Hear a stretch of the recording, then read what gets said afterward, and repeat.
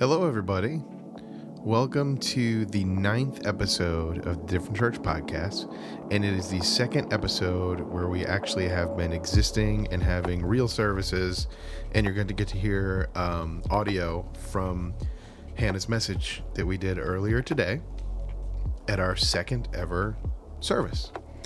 Pretty amazing. I was making fun of myself and just kind of laughing earlier. Whoever decided to launch a church where the second week landed on daylight savings time, we clearly weren't thinking. So obviously your first week is going to be big numbers because everybody's excited.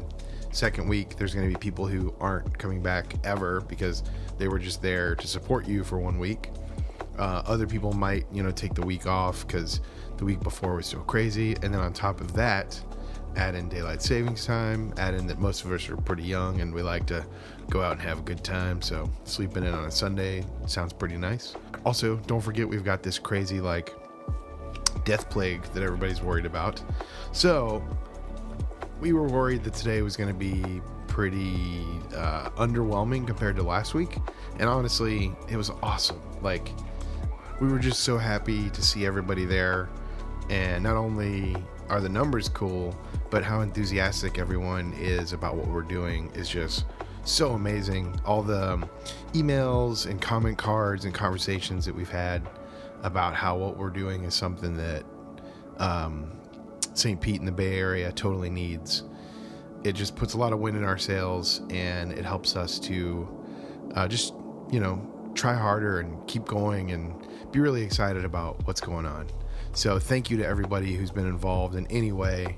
This has been an awesome journey, and I'm so happy to be on it with all of you guys. Announcements. I don't think I need to do announcements. I'm not sure if I'm going to do this every week or not, but I'm going to go ahead and leave my welcome in at the beginning of the message, and it pretty much has all the announcements in there that you need to hear about. I will say one of the things that would help us out the most, if you're interested in helping us out, is becoming a regular donor.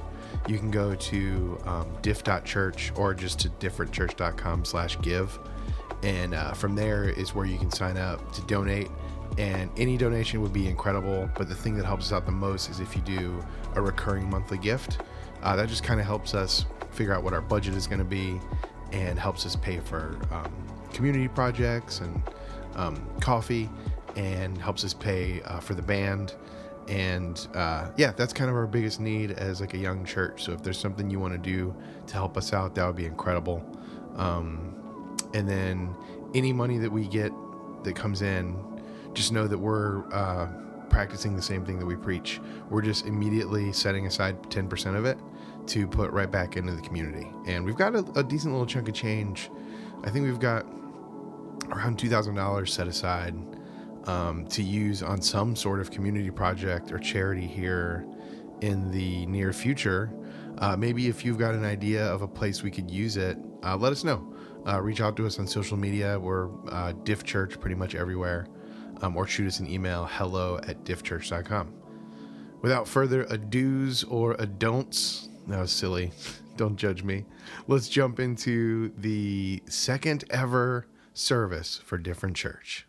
I want to talk about Field of Dreams for a second because I'm an old man. Do you remember the thing, if you build it, they will come? So I was joking with Adam today about putting all the seats out because last week was our grand opening and we had 100 people. And then week 2, of course, you're going to dip, plus the time change, and there's some sort of plague out there. And I was just like, Adam, you're being real ambitious with these chairs. But it was really cool to just see people start streaming in. So thank you for being here today. Whenever we were planning this months ago, we didn't know, we don't know what's going to happen. And same thing with the music. We didn't have anybody in our back pocket really. And to just trust the process and build it. And then to hear that, man, holy crap, that was really good. Yeah, way to go. It's 2 weeks in a row. The music's been insane. The people that have been here have really blown me away. So thank you. Okay, announcements. Welcome. My name is Jarrett. If you could do me a favor, take your phone out. We've got this really cool web address. It's kind of like our central hub. It's diff.church. And if you go there, you can sign the connection card, which would be huge for us just to get your info so we can keep you up to date on what we're doing. And we really value feedback right now. Let us know what you love. Let us know what you think we could do better. And then we'll personally reach out and be like, you're wrong. We're perfect. Just kidding. You can also put prayer requests on there. We are already working out a system where Hannah is praying for everybody daily. We're probably going to put a little team together so there's, we can all be praying for each other. You can check out the events that we have coming up. The 22nd is our next community project. It's going to be at Reach St. Pete. It's called Under the Bridge. It's about an hour long. If you want to go, just go to the website. You can sign up there. Basically, we go out and give some food to people who need some food and pass out clothes and just say hi and be nice. We've done one before already, and we paid for all of the meals on Christmas Eve. So this is a organization that we've kind of started a relationship with, and that's pretty cool. So come on out for that. It's super fun, and it doesn't take too long. It's only about an hour. We've also got some diversity trainings coming up. If you're interested in learning how to treat people the way they want to be treated, come out to those. We've got a 1.0 and a 2.0. So you can come. I'm going to be at the 1.0 because I missed the last one. So come hang out with me.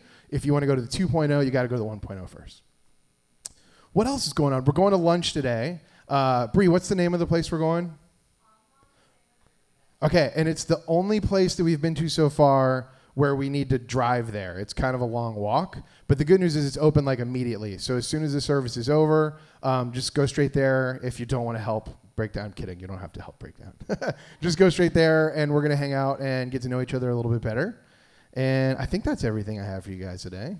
Hannah, come on up. Everybody give Hannah a hand. Woo. Everybody give Jared a hand. Yeah, I'll help you with this stuff. Do you want all that stuff? I just want this. Okay, I'll get the mic. Will I knock everything down while moving it 1 foot? Probably. I am short. Hi, friends. Everybody a little sleepy today? My alarm went off. I was not happy. But I've had a large amount of coffee. But y'all know I don't really drink coffee. I drink this much almond milk and this much coffee. But it's in here, and so I'm a little, it's a good thing I get to be up here and preach, because otherwise I'd just be sitting in the back So today we get to talk about work, the work we do in our lives, the work we do in our faith, and how to evaluate our lives and faith in relation to that work. And so the passage is from Romans, which I'm just going to read, and then we're going to jump in. And you can follow along on the screen. Can everyone see over my head? Do I need to move? What? I'm good. Cool. It's because when I was creating these PowerPoint slides last night at 11 p.m., I tried to bump it up because last week no one could see over my head. So I just want you to know we're progressing and changing. We're going with the times. We're going to get better, okay? So Abraham was, humanly speaking, the founder of our Jewish nation. What did he discover about being made right with God? If his good deeds had made him acceptable to God, he would have had something to boast about. But that was not God's way. For the scriptures tell us Abraham believed God, and God counted him as righteous because of his faith. When people work, their wages are not a gift, but something they have earned. But people are counted as righteous not because of their work, but because of their faith in God who forgives sinners. So the promise is received by faith. It is given as a free gift, and we are all certain to receive it, whether or not we live according to the law of Moses, if we have faith like Abraham's. For Abraham is the father of all who believe. That is what the scriptures mean when God told him, I have made you the father of many nations. This happened because Abraham believed in the God who brings the dead back to life and who creates new things out of nothing. So today we're going to start probably in a weird place for some of you. We're going to start with the doxology.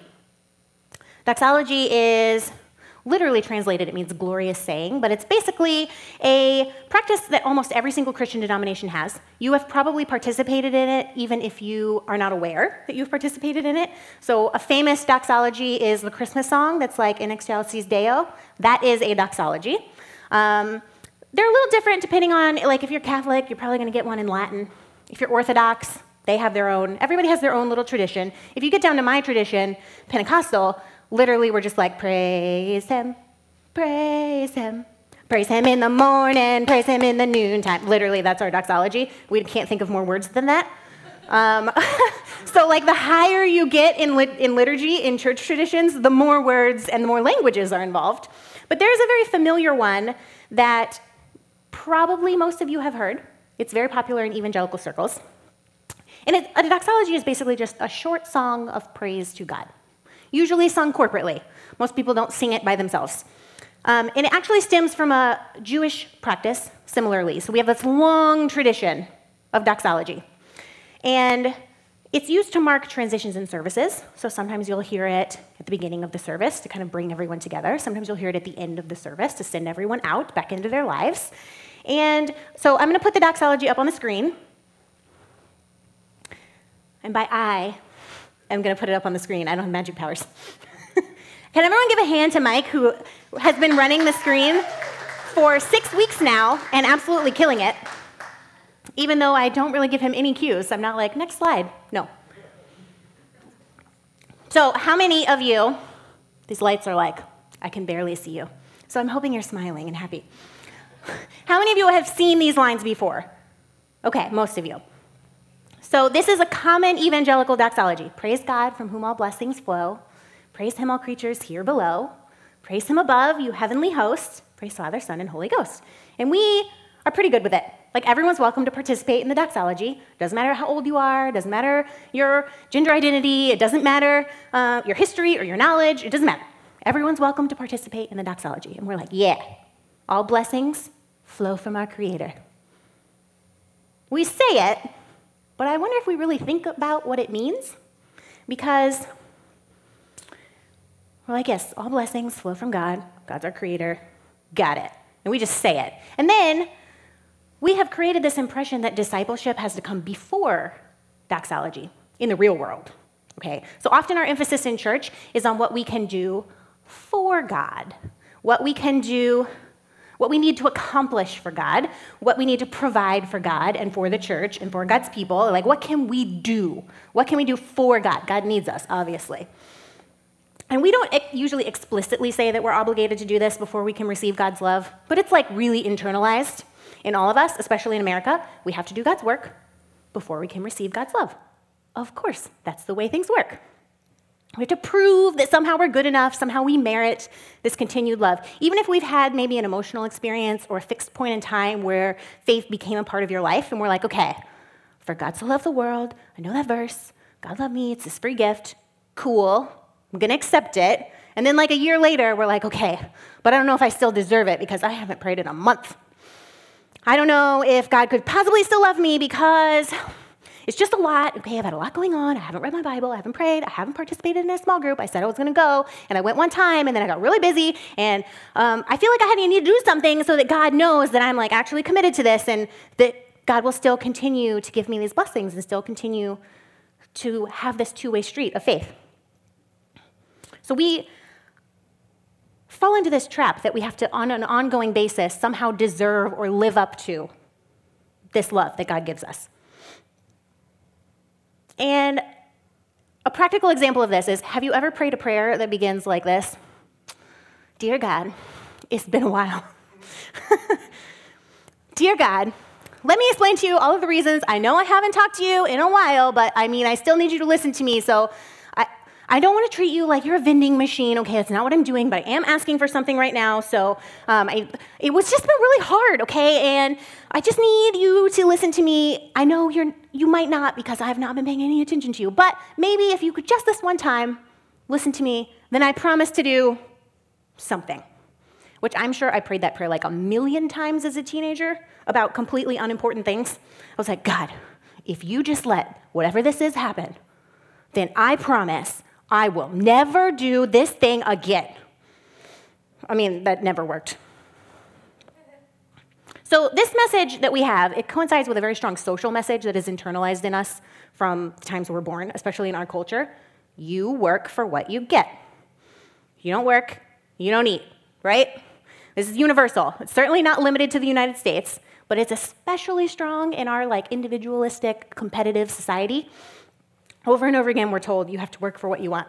Now, if you're older, perhaps this phrase was meaningful to you, Pull yourself up by your bootstraps.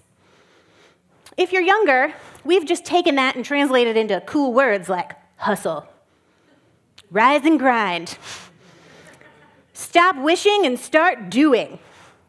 And we post them on Instagram. We're like, yeah, we got to work harder, faster, longer. And it comes along this belief that if we just work hard enough, we're going to achieve whatever it is, greatness, financial stability, significance, belonging, whatever it is that we're working for. Whatever we feel like is missing in our life or in our soul or in our relationships, we're like, if I just work harder, it will appear, right? Especially in America, we tend to have a messed up definition of what success is. And if we're not producing, we can feel worthless. And I have conversations about this topic all the time. And I would say in like most of my serious conversations, at least half of the time, this comes up. If these themes, if I'm not producing, I am not valuable. If I'm not producing something that shows what I can do, then I'm not worthy.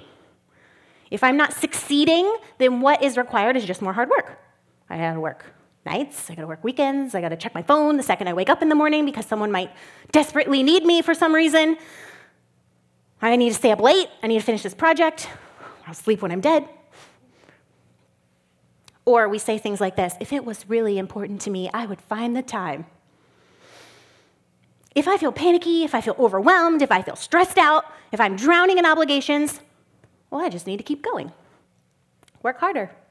Get better at time management. Schedule every minute of every day down to the last possible second from the time I wake up until the time I go to sleep. And then when I get home and I'm exhausted and I watch Netflix for 3 hours until it says, "Are you still watching?" and shames me because my brain has literally melted out of my ears and I am not capable of rational thought. I'm like, okay, tomorrow I'm going to do better tomorrow. Never mind that tomorrow when I wake up, everything will still be there and I'll still have the guilt of not fixing it yesterday. Being an adult in America is like essentially saying, but after next week, things will slow down until you die. And on a personal note, in case you feel attacked, like I'm attacking you right now, this is something I struggle with as well. I never feel like I'm doing enough, ever. I never feel like I'm working hard enough. I never feel like I'm doing my best. Even if I put something out that's like, that was great, instantly I'm like, but was it my best? Could I have done better? Let's analyze it for 7 hours. Even in college, like I would get good grades, like I'd get an A on a paper, and then instantly I'd be like, but was it my best though? I don't know if it was my best. I don't feel like I put enough effort forward, like it could have been even better. An A is not good enough. What's above an A? Literally nothing, okay? My best was this ever elusive thing that I could never get to. And this idea of working longer and faster and harder and just going and going and going, it's ingrained in me. I literally was born into it. It's ingrained in most of us. And we can see this when we meet new people. We don't say, what do you like to do? We say, what do you do? Not who are you? Not what brings you joy? Not tell me about your family. What do you do? And in some other countries, they don't ask this. And actually, I had an interaction recently with someone who was from a different place. And he said, who are you? And I literally was like, why don't you ask me that? I don't know how to answer that question. What do you mean, who am I? I like long walks on the beach and Aquafina and red roses. And how am I supposed to answer this? Is this like a dating profile question? Like, what am I supposed to do? I work at a law firm and I'm a pastor. Like, you just ask me what I do and I ask you what you do, and this is the social contract. You're ruining my life. All of that was in my head. I was just like, no one's asked me that ever before. So I have been told various times in my life by various people for my whole life that I am lazy. Now, it is true that I greatly enjoy doing nothing. My husband will tell you, he's in the back, I can literally sit and stare at a wall and think about nothing. I love naps. Love them. I love days where I don't actually have to talk to anybody. I love sitting at home and watching TV for like an entire season in a day. I love it. I love crocheting all day long and not having any human interaction whatsoever. My state of being is generally like an object at rest will stay at rest. That's pretty much my life. A Hannah at rest will stay at rest. And if you make her move, she will be grumpy. Most of the time, my husband's like, you want to go for a walk? And I'm like, you do you. I'm just going to stay here in my cocoon, in my cone of silence. So because I like doing nothing, it has taken me a really long time, like my entire life, to realize I am not actually lazy at all. Sure, sometimes I need to get off my butt and do some stuff. But most of the time, I actually work really hard, like hard to the point of being exhausted. And the problem is not that I'm lazy. The problem is that in our culture, we have this expectation, and it's never enough. It doesn't matter what you do. People, we can see this in people who are just like, oh, what do you want to be when you grow up? Oh, I just want to have a family and be around people that I love. And we're like, I'm sorry, you don't want to be stressed out and working 80 hours a week like the rest of us? How dare you? How dare you have small goals of happiness? We have to have it all. We have to have this job that fulfills us. How's that working out? What, like 2% of people probably have that? We want to have a family that just no problems ever. It's just magical and beautiful and wonderful. We want to have a house. We want to have good mental health. We want to have good physical health. We want wonderful hobbies. We want to have the best vacations. When we go on vacation, we get back, people don't ask, did you have a restful time? They're like, what'd you do? Did you go to the theme park? Were you literally there for 12 hours from when it opened until it closed? Did you get the fast pass? Did you also eat so much that your brain literally exploded from the sugar? And then you tried to drown it in like coffee and alcohol, and then if you're not exhausted when you come back from vacation, are you even doing it right? If you don't need a vacation from your vacation, it's never enough. What we do is never enough. And please don't misunderstand me, because I know there's some people in the audience right now that's freaking out. And you're just like, if we lived like that, nothing would ever get done. Nothing would ever get done. That's completely impossible. I am not saying there's something wrong with hard work, okay? Hard work is a good thing. Hard work can fulfill us. Hard work can give us purpose. We can do things that matter. We can do things that change the world. We can do things that change ourselves. There's a whole other sermon to be preached on, a theology of work. We're not doing that today. But when we think about the fact that it's never enough and how this fits into our faith, it's a problem. The problem is when we bring this understanding of it never being enough and it never being our best to faith, it changes how we approach God. So verses 4 and 5 of the passage I read said, when people work, their wages are not a gift. Can I get an amen? Amen. But something they have earned. Yes. But people are counted as righteous, not because of their work, but because of their faith in God. Everyone knows your salary at work is not a gift, right? Your boss is not like, if you stay home for a week, I will still pay you. I'm not going to show up to my job unless they pay me. As a child, I wasn't like, you know what I would love? To be a legal assistant in a law firm and have people just stressed out, yelling at me all day long. That's what I wanted to be when I grew up. Of course I'm not going to show up unless they pay me. It's not a gift. I earned that money. Those medium bucks. But we actually don't deserve God's love. And by that, I do not mean that we are horrible, terrible, messed up people. Sometimes we are horrible and terrible and messed up. What I mean is, we can never work hard enough to deserve it. There will never be a point in your life as a person of faith where you're like, okay, I am a good Christian. Not a bad one, I'm a good one. There will never be a point where you know whether you are a good person or a bad person. There's never this thing that you can't reach. Yes, how we treat each other matters. How we live matters. What we have done, what we will do, who we are, it all matters deeply. But we can tend to that, all of those things, whether they're wonderful or terrible, without boiling down our worth to good or bad, enough or not enough. And when we have faith, we're joining this long line of people that stretches all the way back to Abraham.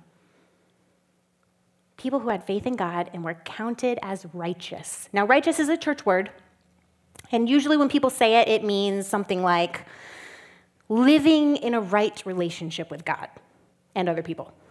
But Paul, who is the writer of Romans, he uses it in a much larger sense. And I feel like we've missed the big picture in Paul. Usually when we talk about righteous, we're like right living. First of all, who gets to decide what's right living and what's not? Righteousness is not what you do. Righteousness is who you are. It is who you are because it is what God says about you. In verse 5, when it says people are counted as righteous, Paul is essentially saying, God has declared that you belong here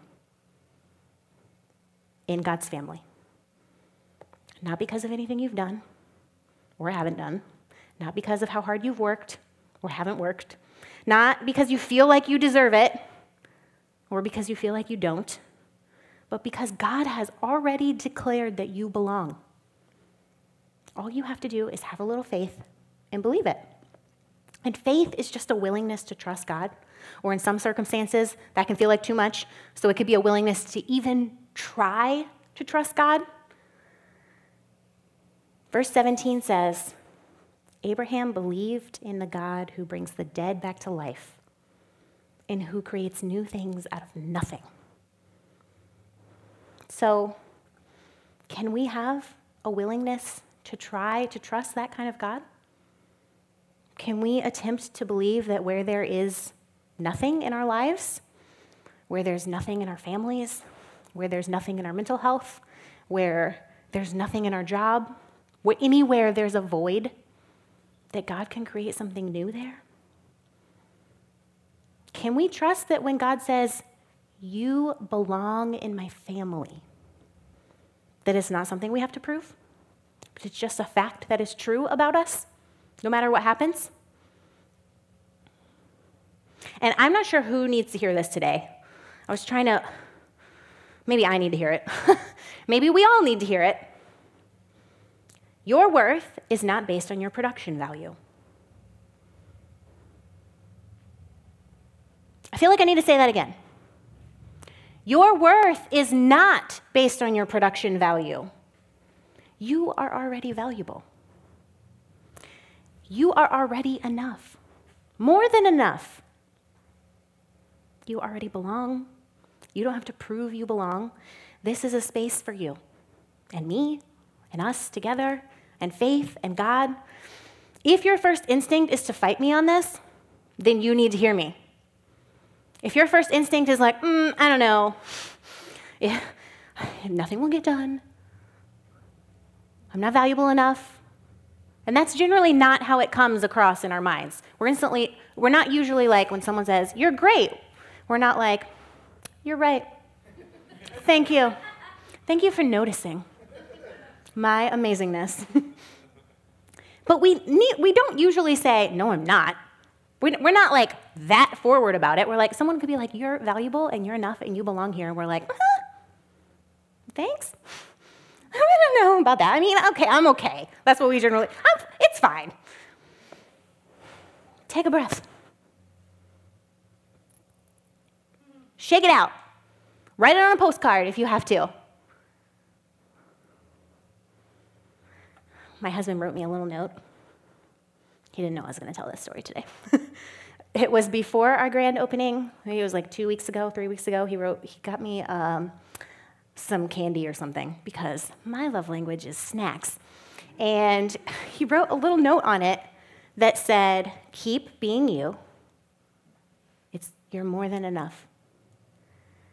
And so I have it stuck on my jewelry box, and I look at it frequently because I need that reminder.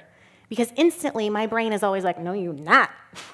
You did not accomplish this and this and this and this, and you definitely didn't follow through on that obligation, and you weren't even very nice to that person, and you have not done all of the things on your list, and on top of all that, your brain is destroying itself, and you still have anxiety, and you definitely don't have a handle on that all the time, and so how could this possibly be true? You're more than enough. You already belong here. This is not something you have to prove. So take a breath. You belong in this faith community. You belong in the family of God. God said so. And if anyone can say so, it's definitely God. Like, who are we to be like, I don't know, I think God got it wrong. My God, you certainly can't possibly have meant what you said about me. Have you met me? And God's like, yes. Literally, I have met you before. Before you were you, I met you. I know what I'm talking about. So if anyone is struggling with this concept and you just need a little reinforcement throughout the week and you have Instagram, I highly recommend that you follow the Instagram account, The Nap Ministry. It is an Instagram account that's literally dedicated to the fact that taking naps is an active resistance against the production mindset of our culture. So when we think about that, Gianna's going to come and we're going to sing 2 more songs, and then I'll come back and give you a benediction. And I just invite you to kind of reflect on that as she sings, and then we close together. Where in my life do I feel like I am not enough? Where in my life do I feel like I always need to work harder? And then replace that with, God says I already belong. And that's just a fact that is true about me, whether I feel like it or not. It's something that is true about my heart. It's something that is true about my soul. I belong here and I am valued in God's family.